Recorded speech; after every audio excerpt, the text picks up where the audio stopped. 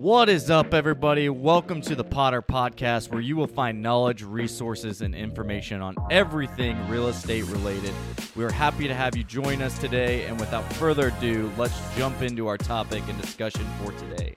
Hey guys, what's up? I want to address the question about home values appreciating or depreciating in 2020. I've been getting asked this question a lot, especially with the COVID-19 stuff, and how will home values be affected moving forward here in the future and throughout the year. So let's get into this discussion because I got a lot of important information for you to think about. All right, guys, what's up? Hope you're doing well. So question that I've been getting asked a lot, especially as I take buyers out and I have discussions with other entrepreneurs and people in our city. We've been talking a lot about this, and I feel like it's definitely something that needs to be on a podcast now to inform and educate everyone else, because I think there's a lot of misleading information out there. And what I mean by that is just because you read something in the media or you see something on the news doesn't necessarily mean that it's affecting the area that you're living in. So I want to give an example because I feel like I get approached a lot that people are asking me. And one of those questions as it relates to a lot of this stuff is, hey, I think a lot of houses are going to be foreclosing moving forward in the future. And when I sit back and ask the question, okay, where are you getting this information? Because from what I'm seeing, and specifically speaking from Omaha, Nebraska in the Midwest, but also I think as a country, I don't see this happening moving forward in the future. Now, are there going to be some foreclosures? Possibly.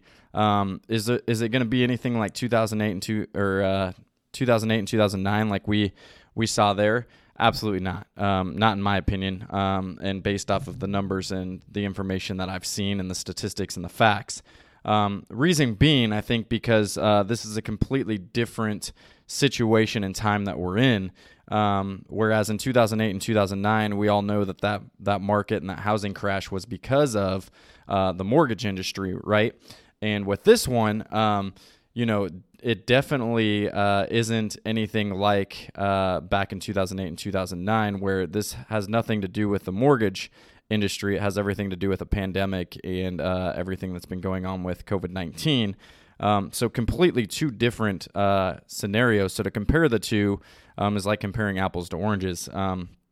And so I want to get down to kind of the fundamentals and the basics here and kind of break it down for you as we digress and we just take a step back and really start looking at some of the numbers and the facts. And I know we can go a lot of places, specifically people that are that have been around a long time and they've seen where the market has gone up and gone down and where they predict the market to be and all those types of things. I want to address a lot of those issues. And so let's speak about that. Let's start with the foreclosure one, and let's kind of talk about that a little bit and let's dive in. So, as it relates to the foreclosures, I think the problem that you would have when you see foreclosures happen is typically people aren't going to be able to pay their mortgage, right? And so then the bank takes over and the bank says, hey, you've got until this specific amount of time in order to make your payments or you're going to be foreclosed on, and the bank then owns that property. When you look at the numbers right now, again, some will say, well, maybe it's too early to tell this, but from what we've seen, and I'm going to speak specifically from Omaha, Nebraska, right? I can't speak for the country, and that's another thing that I think we need to keep in mind is every area, every city, every state is their own specific community and what's going on. So a lot of times I think what the media tries to do is they'll pull numbers from like the West Coast or the East Coast or whatever, and they'll be like, oh, the housing industry is blank, right? Like, well, that's not necessarily true. It might be that in a certain city or certain state, but that doesn't mean it's that way for the entire country or the city that you're living in. So you need to stay informed and educated and not necessarily always believe that what the housing market actually is needs to be defined, and you need to talk with a real estate professional in your area to know what is currently going on in that industry and that market, and not necessarily what you're reading in the New York Times or things like that, because that might not be specifically talking to your specific city. So, for example, even with us during this COVID-19 thing, we saw record numbers as far as showings, pendings, units, like in March and April. And for me and my team, we had record numbers for even compared to the last couple of years in those months. And so I can't say that COVID-19 affected us negatively as it did to maybe somebody that was out on the coast, or somebody like Pennsylvania, for example, where they couldn't go out and show any houses. The market here for us allowed us to still continue to go out and show, and it allowed us to still be able to put together contracts during that time. But for people on the East Coast, some of those places shut down, so they couldn't go out and do that. So those numbers are going to be different than what they are here. So we need to keep that in mind. So wherever you're at, you need to understand that the numbers could be different, and the stats could be different, and the facts could be different where you're at. So that's important to remember. And so as we dive into this, I think that when we talk about the potential of foreclosures, like, I don't see that happening here in Omaha. And the reason why I don't see that happening is because in order for that to happen, we've been hearing a lot about the unemployment rates and those things skyrocketing and all that those kinds of things. But as you talk to a lot of people here in Omaha, business owners, CEOs, things like that, like, we've been able to basically sustain ourselves through this time. And although there's more people working from home, a lot of these people are still keeping their jobs, which means they're still making their mortgage payments. They're still being able to rent. They're still being able to do all these other things and pay those things.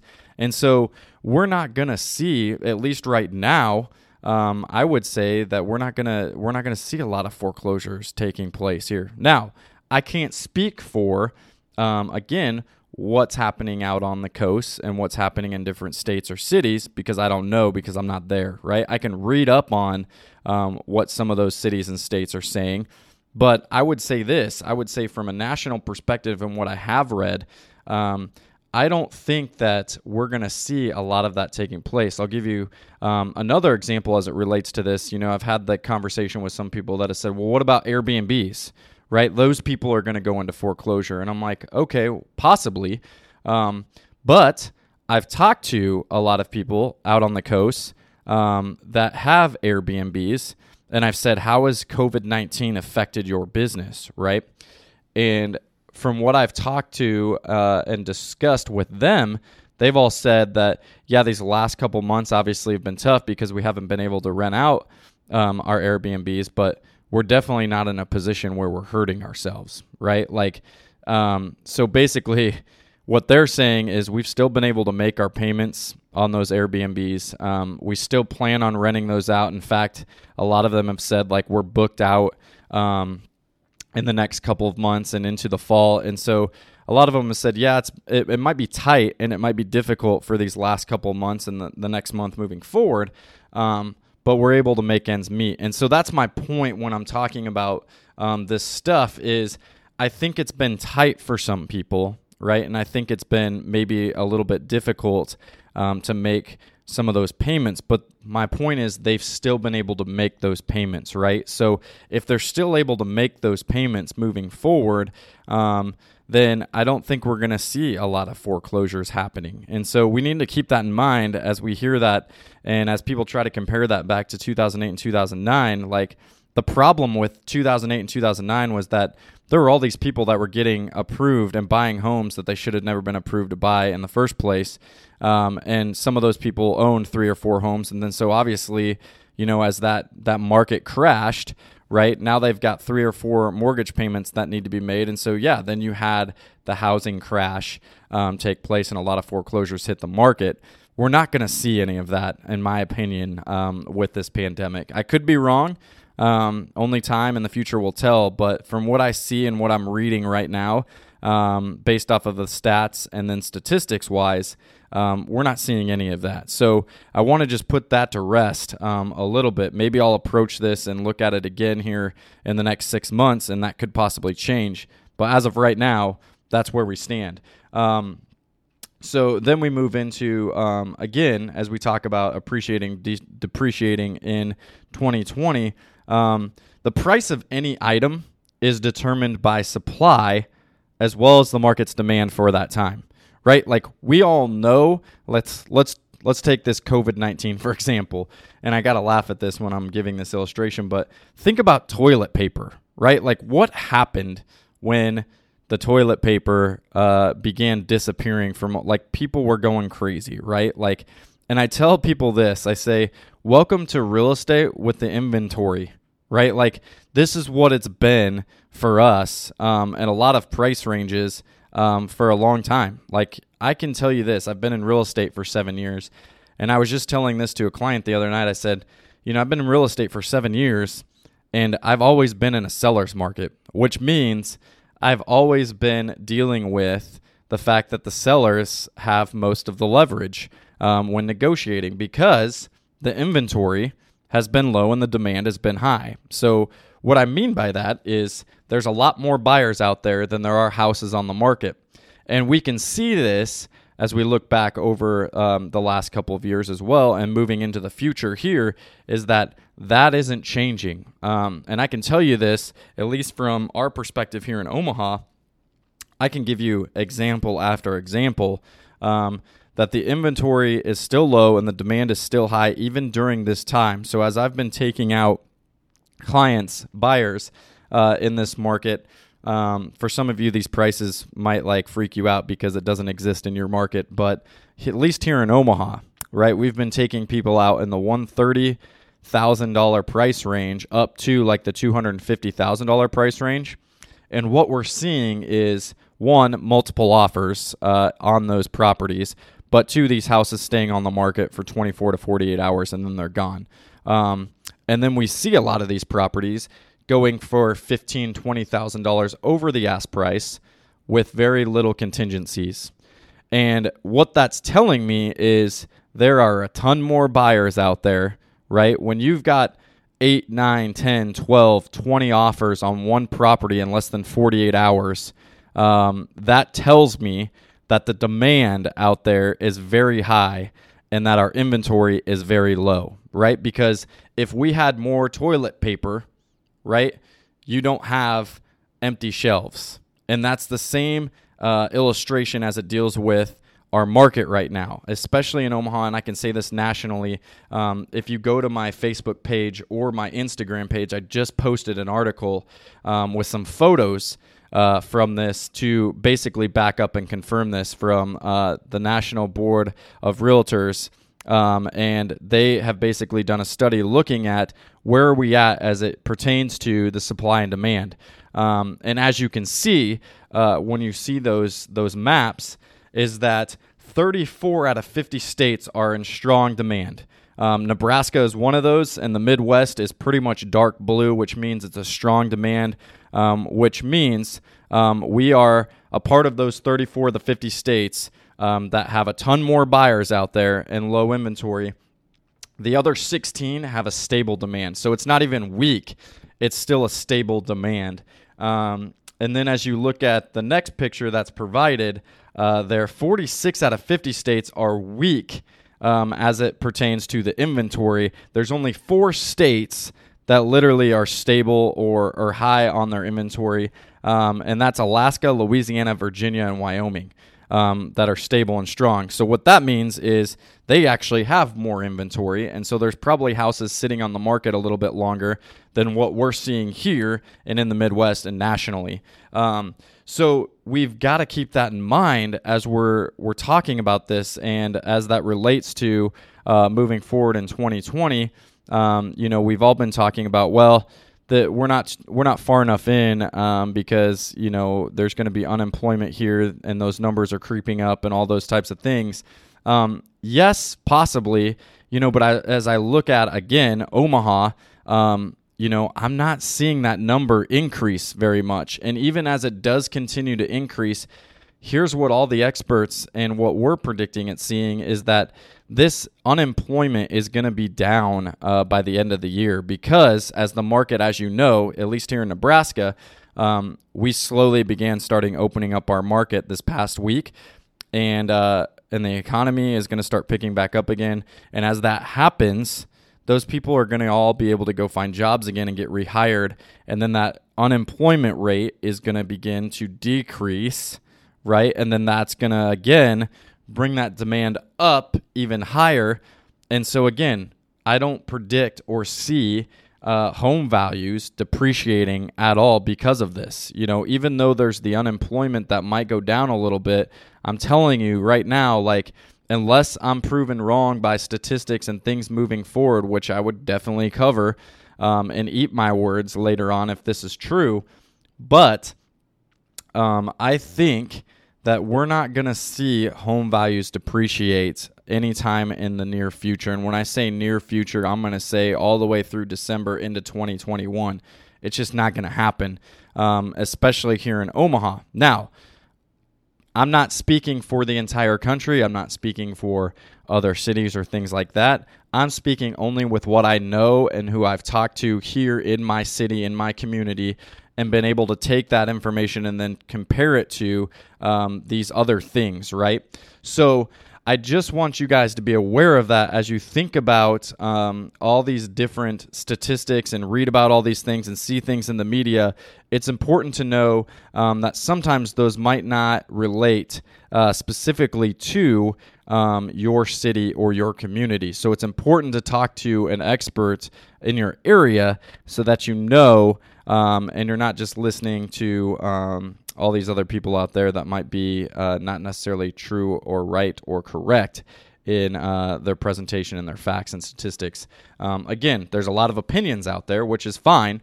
Everybody can share their opinion just like I'm doing here. But I like to back it up with facts and statistics as well, which makes me feel more confident in my opinion as I move forward. And that's my job, to educate and inform you guys. And so how does that compare? Again, like I was listening to the radio, and I'll close with this, is, a rough stock market or, a low market as it compares to what's been happening in the stock market. And then does that relate to the housing market? And again, I would say no. Like, yes, we're starting to see things in the stock market decrease. But again, it's been pretty steady, I would say.